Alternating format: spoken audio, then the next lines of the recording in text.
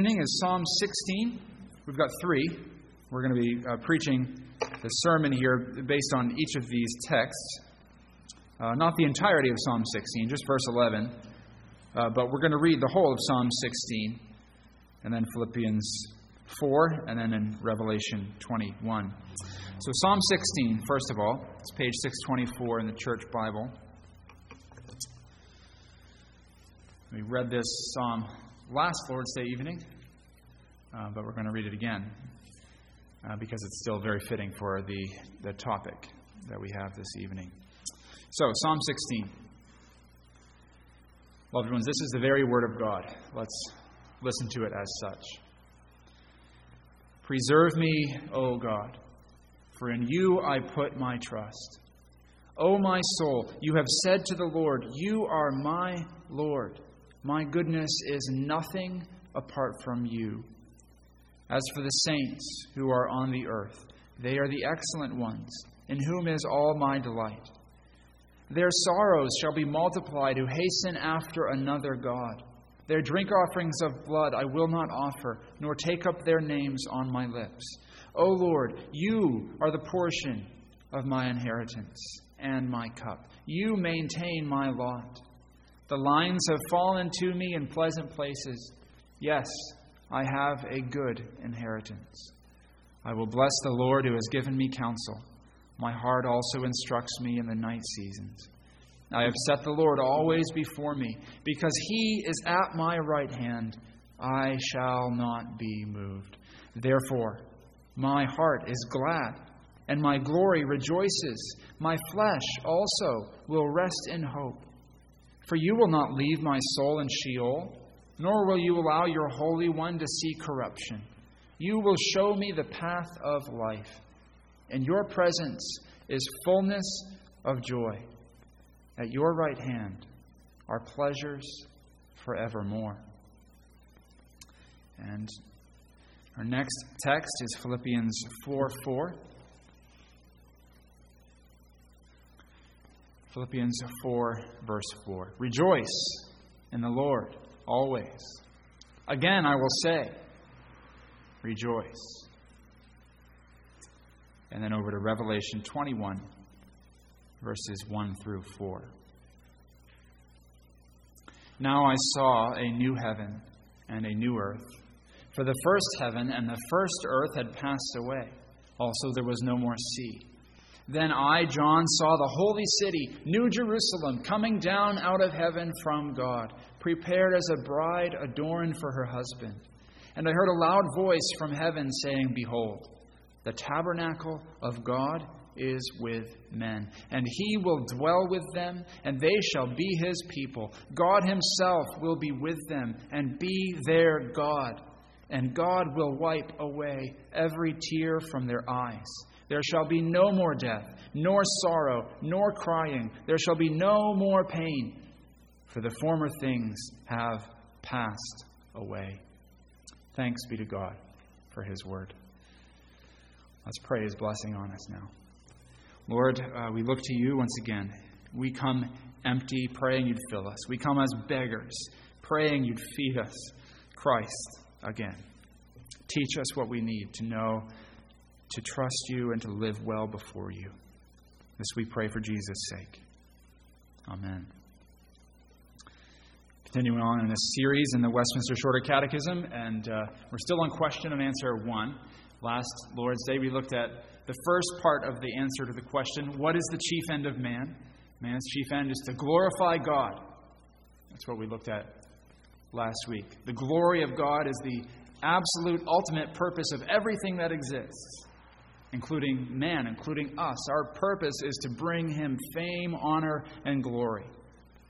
But that's not all the purpose that we have. The second half there is what we're going to take up tonight. Man's chief end is to glorify God and to enjoy him forever.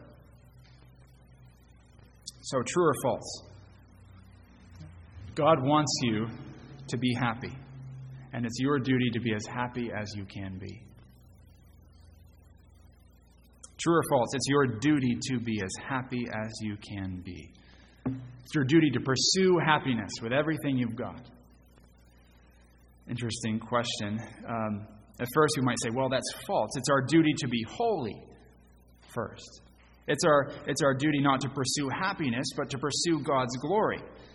I'd say that's right. That's true.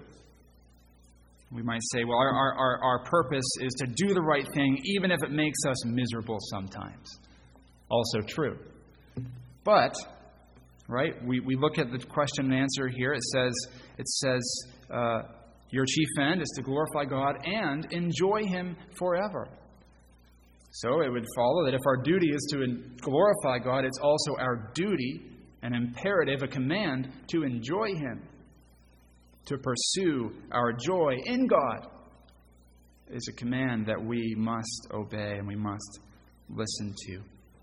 If we're just glorifying Him out of duty with no joy in it, is He pleased? All right, if my child, I tell him to go clean his room, and he stomps up the stairs. This never happens in our home, by the way. But if he stomps up the stairs, goes in his room, and he cleans his room, but there's an attitude. Right? He's doing his duty, but there's no joy in the obedience. So the Westminster Shorter Catechism says our chief end is to glorify God and to enjoy Him. And those aren't two separate things. It doesn't say what are man's chief ends. Two chief ends. No, one chief end. The same chief end. The same purpose. These are two aspects of it. Two sides of the same coin. Two strands of the same rope. They're intimately intertwined. So the quiz, the right answer, I think, would be true. It's our duty to seek our joy, not a cheap, temporary, hedonistic happiness, but our joy in God. God has designed us for this. God has made us for joy. He's made us to be delighted in Him. Our chief end is to find happiness in that which is most fulfilling and satisfying and joy-giving. Right? This is how we glorify God, by enjoying Him. John Piper famously says, God is most glorified in us when we are most satisfied in Him. How do we bring God glory? We bring Him glory by enjoying Him, delighting in Him, worshiping Him, loving Him. That's our duty. C.S. Lewis is another writer who interacted with this idea. He preached a sermon called The Weight of Glory. And in his sermon, he makes the point that the problem is not that our desires are too strong. He says that the problem is actually our desires are too weak. Our problem is not that we want joy too much, but that we want it too little. Lewis says this: if we consider the unblushing promises of reward and the staggering nature of the rewards promised in the Gospels, it would seem that our Lord finds our desires not too strong, but too weak. We are half-hearted creatures, fooling about with drink and sex and ambition when infinite joy is offered us. Like an ignorant child who wants to go on making mud pies in the slum because he cannot imagine what is meant by the offer of a holiday at the sea. We are far too easily pleased, says Lewis. The Catechism Q&A 1 says, don't be easily pleased. Seek your joy in God, in Him alone. And if you think about it, right, it's interesting that the divines start the Catechism this way. It makes sense. This is our chief end, biblically, which I think it is. We saw last week some texts supporting it, and we're going to see more tonight. But what are the implications for this? It means that everything that the rest of the Shorter Catechism, the next 106 questions are going to be about, is driving this purpose. Right? All the rest of it, about who God is and about creation and His covenant and redemption and how we are to respond to Him and obedience. And the whole system of our doctrine is driving the glory of God and our enjoyment in Him. It's a marvelous thing. The glory of God and our joy in that glory is the goal. It's the goal of our salvation. It's the goal of every part of our salvation. John Piper, again, he's written a lot on this. He has a book called Let the Nations Be Glad, and he's talking there about missions and the purpose of missions to glorify God and spread the joy of God, the joy of people in God. But he makes the point there that missions isn't about missions. Missions is about worship. Worship is ultimate, not missions. And I'm going to read his quote. It's a little bit long, but I'm going to read it. But what I appreciate about this quote is how he puts the purpose of joy and the glory of God, worship, front and center. And he does it with missions. We can do it with every facet of our doctrine. He says this: missions is not the ultimate goal of the church. Worship is. Mission exists because worship doesn't. Worship is ultimate, not missions, because God is ultimate, not man. When this age is over and the countless millions of the redeemed fall on their faces before the throne of God, missions will be no more. It's a temporary necessity, but worship abides forever. He says it about missions. We could say it about other aspects of our salvation, right? We glory in our justification, for example. But justification, that I've been made right with God by the grace of God shown me in Christ, Christ's work, giving me his righteousness, taking my sin in the great exchange. The glorious doctrine of justification is about, it's driving worship and adoration of God. So this is the point. This is what we are made for, to pursue our joy in the glory of God. All right, so here's the goal of the sermon, to encourage you and persuade you that you are made for joy in God, and to encourage you, challenge you to seek that more and more through Jesus Christ. So 3 texts that we'll look at together: Psalm 16, verse 11, then Philippians 4:4, then Revelation 21, 1 through 4. Each of these 3 are proof texts that the Westminster Divines actually put with this question and answer to the Catechism. So after the Divines had finished their Catechism, they were asked to go back and put in footnotes with Scripture texts, backing up everything they'd said. So they went in, they did it, and you can get a copy of the Catechism that has these in it. And these are 3 of the proof texts they gave for this section of the question and answer, to enjoy God forever. So that's the reason I chose these 3. So 3 texts, but here's where it gets confusing. 4 headings. 4 headings, 2 from Psalm 16, and then 1 each from Philippians and Revelation. Here's our first heading: the place of joy. So we're looking at Psalm 16, verse 11 here, the place of joy.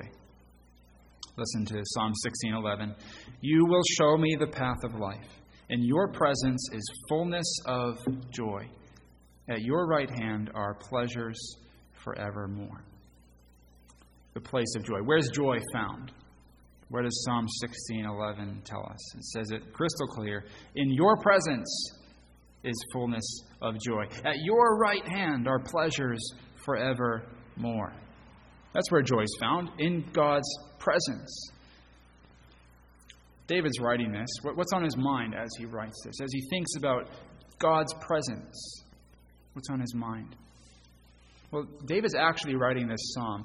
It sounds like the kind of psalm that's kind of on a mountaintop experience, a kind of a spiritual high. But if you look back at the start of the psalm, verse 1, the psalm actually begins as a cry for deliverance. He's asking God to save him. He's in deadly danger. He says, "Preserve me, O God." He cries out to God. Perhaps he's hiding from Saul's army. He's on the run from Saul. He's hiding in a cave. He doesn't know what the next day is going to hold. And he's pleading with God to preserve him. Maybe he's facing a battle with the Philistines. Whatever the situation is, he knows there's some kind of danger that he's in. And this is his hope. God, guard me, he prays in verse 1. But that's where the psalm starts. But then it goes, by the time he gets to verse 11, he has worked through the riches of all that God has given him and all that God is for him. And he comes to this great hope of that God won't let his body see corruption. He won't let his body decay. He won't let him see death. And he gets to verse 11, and here's where the whole psalm is driving. Where is fullness of joy found? In the presence of God. So as David ends the psalm, his heart is filled with joy in God. His joy is fixed on the presence of God, on God being with him and him being with God. That's where joy is, with God. As he thinks about that, what's on his mind? Well, I'm sure the Lord is giving David a sense of his presence there in that moment, wherever he is in this situation of danger. The Lord is spiritually there with him to give him joy even in the midst of danger. But David's probably thinking most of all about the tabernacle. That's the literal dwelling place of God, where God meets with his people, tabernacles with his people, dwells with them. Back in Exodus, that's where God's glory comes down. You literally see a cloud of glory descend on the tabernacle, and that says this is where God is dwelling with man. It's filled with his glory. That's probably on David's mind as he's thinking about the presence of God. He's thinking about the joy he has as he enters the tabernacle to worship God. But he probably has more in mind than just the tabernacle. He's probably also thinking about the heavenly dwelling place of God. Because that's what the tabernacle is. It's a reflection of the heavenly dwelling place of God, the heavenly temple where God is. And I think that's really where David's mind most of all is going. Exodus 25 verse 40 speaks of how Moses was copying from what he'd seen, this vision of the temple in heaven, and he's copying, he's giving an earthly replica in the earthly tabernacle. And so here's David. His mind is drawn to the presence of God in heaven most of all. What's the connection between joy in God's presence then and this heavenly temple that is on David's mind? Right, as he thinks about the joy that is full, he thinks about the heavenly dwelling place of God. As David sits there, this is on his mind. As he's wondering about the danger he's facing, this is on his mind, the heavenly dwelling place of God and the joy that's there with him. Think back with me to the creation of Adam, because these are kind of the roots of this idea. So God creates Adam and Eve in his image, and he makes them for joy in his presence. Right? And he makes Eden as a little replica of his heavenly dwelling place. And he calls Adam to obey him, glorify him, and enjoy him. And if Adam obeys perfectly, then he'll go on to perfect joy in the presence of God forever. If he disobeys, he'll be cast out of God's presence without that joy. Of course, Adam disobeys. And so the goal that man is made for, of going into God's heavenly presence and enjoying God in his heavenly dwelling place, that's lost. How do we then get into that heavenly dwelling place? Well, God makes a covenant of grace. He makes this covenant of grace in Genesis 3:15. He moves it into a new dispensation with Moses, right? And he's making these earthly, these shadows of ways that we come into his presence, these replicas of the reality. But then, of course, it's in Christ, isn't it? That we finally have heaven opened, the way to joy in the presence of God that we were made for, opened back up again. Jesus is the second Adam who opens the dwelling place of God to us by his obedience. What is this joy? So this joy is in the presence of God in his heavenly dwelling place that Jesus opens for us.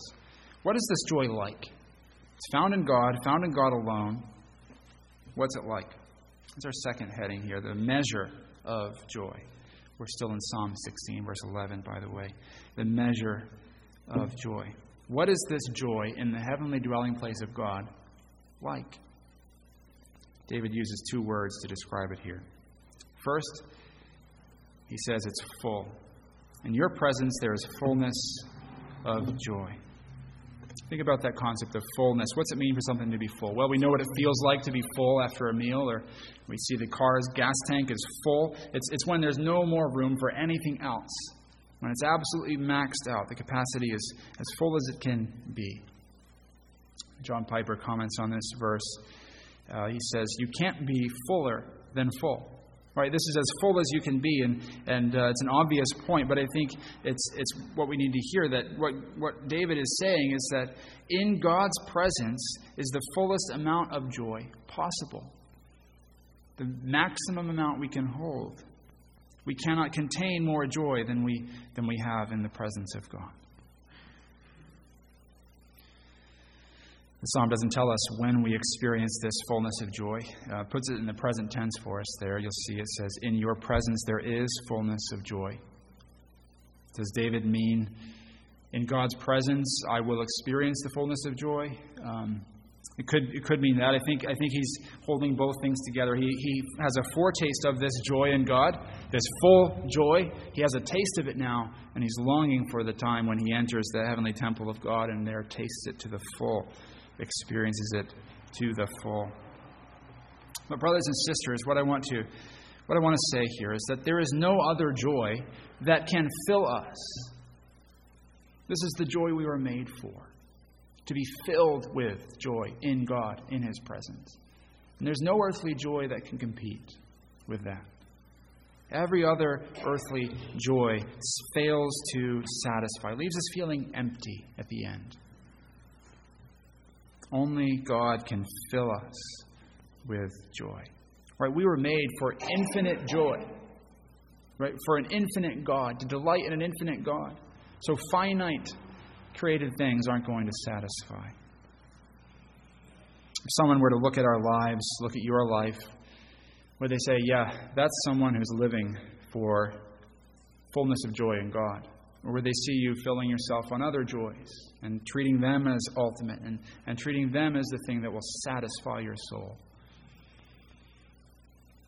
So fullness of joy is found in God.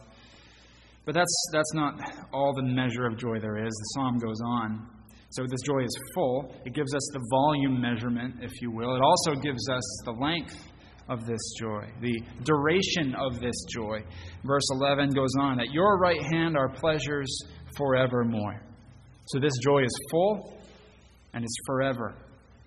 This is a joy that lasts and lasts and lasts. As long as God lasts, this joy will last. And again, there's nothing else like this, is there? Right? There's no joy that lasts like this one does, like this joy in God. Every other joy fades with time. But this joy doesn't. It strengthens and sweetens and increases over the whole course of eternity. Joy in God. Right, think of a good marriage that's gone on for 50, 60 years. And the people in that marriage, the husband and wife, understand each other and love each other more and more, and their marriage sweetens and sweetens. But then at some point, it's over. That's a picture of our relationship with the Lord, but the relationship with the Lord goes on, unending, only increasing in joy. There's no shadow of grief, loss, parting that can touch our relationship with the Lord and the joy we have in Him. So, Psalm 16:11 says, this is the measure of the joy that's found in God's presence. It's full and it lasts forever. And there is nothing that can compete with that. In light of this, let's turn now to Philippians 4, verse 4. And our third heading here, which is the fight for joy, or the imperative of joy. Philippians 4:4. Rejoice in the Lord always. Again, I will say, rejoice. So Paul says, imperative, command, be joyful. It's interesting, isn't it, that he commands joy? We don't usually think of emotions as something that you can command. But he does here. He says, be joyful, rejoice. It's so important to him, he says it twice. He underlines it. It's not an optional side effect of the Christian life. It's the main thing. Joy in the Lord. He isn't commanding this joy in itself. He isn't commanding joy in other things. He's commanding joy in the Lord. He also isn't commanding this joy only when we feel like it. Perhaps he's really commanding it most of all when we don't feel like it. When we are not having a spiritual mountaintop experience. Rejoice in the Lord always, he says. Really, Paul? Always? You know, when I lose a night's sleep again? Or when the country seems to be in chaos? When I'm seeing what I'm seeing on the news? When I have this own issue in my life? When I'm going through this tragedy? Paul, rejoice always? There are no footnotes to this command that give an exception to it. Rejoice in the Lord always. What this shows us, loved ones, is that this, the first question and answer to the Catechism can sound like a great grand thing, kind of abstract. Our chief end is to glorify God and enjoy Him forever. But Paul, as he writes here in Philippians 4:4, commanding our joy in God, is really bringing it down to earth for us. This is not an abstract idea. This hits the heart of daily difficulty, daily life. This is our daily duty to fight for joy in God. To not just do this with our lips, not just do this outwardly, but from our hearts, to strive for joy in the Lord. Paul himself knew this well, didn't he? I mean, he's gone through more than any of us have gone through. He suffered much. He's actually in prison as he writes these words to the Philippians. He's suffering. He's continuing to suffer. He's going to end up being a martyr for Christ. But he keeps on rejoicing, doesn't he? He goes on in Philippians 4 in a few verses 11 to 13, he goes on and talks about this, about how he's been strengthened for this. He says this, "Not that I speak in regard to need, for I've learned in whatever state I am to be content. I know how to be abased and I know how to abound. Everywhere and in all things I've learned both to be full and to be hungry, both to abound and to suffer want. I can do all things through Christ who strengthens me." Paul knew the hunger and the want and the danger, and he learned to be content in it and rejoice in it. He also learned not to let the plenty, the seasons of abundance and good, not to let those stifle his joy and contentment in the Lord either. He's learned by the strength of Christ in him to continue rejoicing always in the Lord. Loved ones, this is where our chief end becomes more than a nice idea from the first question and answer here of the Shorter Catechism. This is the daily duty that we must be applying ourselves to. This is kind of the heart of our fight for holiness and sanctification. We should be striving, praying for joy in God. There's a little old book called The Expulsive Power of a New Affection. Right, and that's the idea, right? That we have to love God and enjoy Him more than our sin, in order for sin to be driven out. What do we do when we feel lack of joy in God? Little interest in reading His Word, bored of the idea of going to church, little desire to obey Him, to seek Him. Well, first we need to confess it to Him. Not just confess our outward failings, but the failings of our affections to enjoy Him, who is most to be delighted in. Confess that to Him. Right? Consider God and all He is and all He's done. How could we not be enjoying Him and delighting Him? Our hearts are so cold. We need to confess that to Him. We need to pray that He Himself will change our hearts, give us an appetite for Him, and a delight in Him. We also need to take a good look at ourselves and cut off those things which are inhibiting our joy in God. As I was thinking over this, Marie Kondo came to mind. I don't know if you're familiar with her. She has a Netflix show called Tidying Up with Marie Kondo. And she goes into people's homes, and she helps them tidy up all their clutter, get rid of stuff, basically, and then tidy up what's left. And her motto is, if it doesn't spark joy, get rid of it. And so she has these people go through their clothes closets. Does it spark joy? If yes, keep it. If no, toss it. And as I was thinking of this, I was thinking, there's an element there, right, in our spiritual life. Is this not sparking joy, right? So that's a trivial way to put it. We're not here to just do what feels good. But is everything in my life serving my joy in God? If it's not, it needs to go, doesn't it? Right? Distractions. Are there distractions that need to go? Good things that have become too important to me that need to go, maybe for a time. sins that need to go, priorities that are disordered. Remember, it's an imperative, a command to rejoice in the Lord. So let me encourage you in that, loved ones. But the struggle for joy, the fight to obey this command for joy in the Lord, to wrestle our hearts by God's Word, by His Spirit, to wrestle our hearts over and over, day by day, to enjoy the Lord again, that struggle is not going to last. We're going to find finally one day that we're resting in joy in God, and that's where we turn in our final heading, the consummation of joy. And we look at our final text here, Revelation 21, 1 through 4, the consummation of joy. There's a lot we could say about these words here, isn't there? In Revelation 21, 1 through 4. They're rich words. We heard Pastor Goldstrom preaching them not too long ago. But I just want to point out a couple things that have to bear on our topic this evening.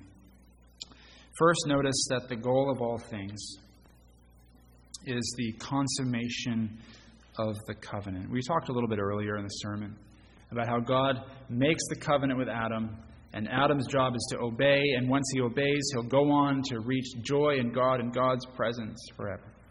Adam disobeys. All right, so that's when that door is closed. Adam's kicked out of the garden, and the angels are there guarding the way to the tree of life, to the consummation, the enjoyment of God.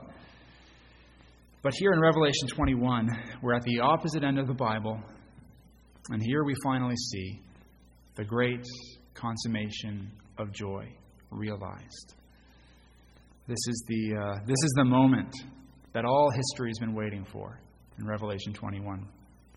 This is the plot of Scripture, isn't it? This is the whole storyline of Scripture. How does a holy God get a sinful people to Himself to glorify and enjoy Him without consuming them by His wrath? How does he, this holy God, save sinners and bring them to Himself and have covenant fellowship with them? That's the story of Scripture.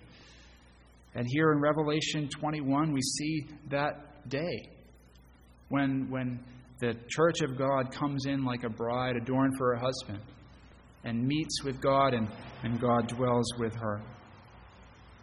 How does this happen? How is this possible? We already touched on this, but it's all depending on Christ, isn't it? He gave His life for us. He perfectly enjoyed God, perfectly obeyed that command, perfectly fulfilled this chief end for every time we failed to. And that's counted to us. And that's how we can come into God's presence, be righteous in Jesus, not ourselves. And that's what we see here, this consummation then of this covenant that Jesus has worked for us.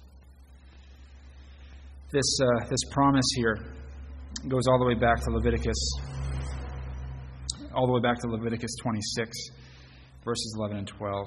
It says this, "I will make my dwelling among you. My soul shall not abhor you. I will walk among you and will be your God, and you shall be my people." Leviticus 26 promised that, all the way back with the covenant with Moses. And Revelation 21:3 is saying that day is finally here in all its fullness. What does this have to do with man's chief end?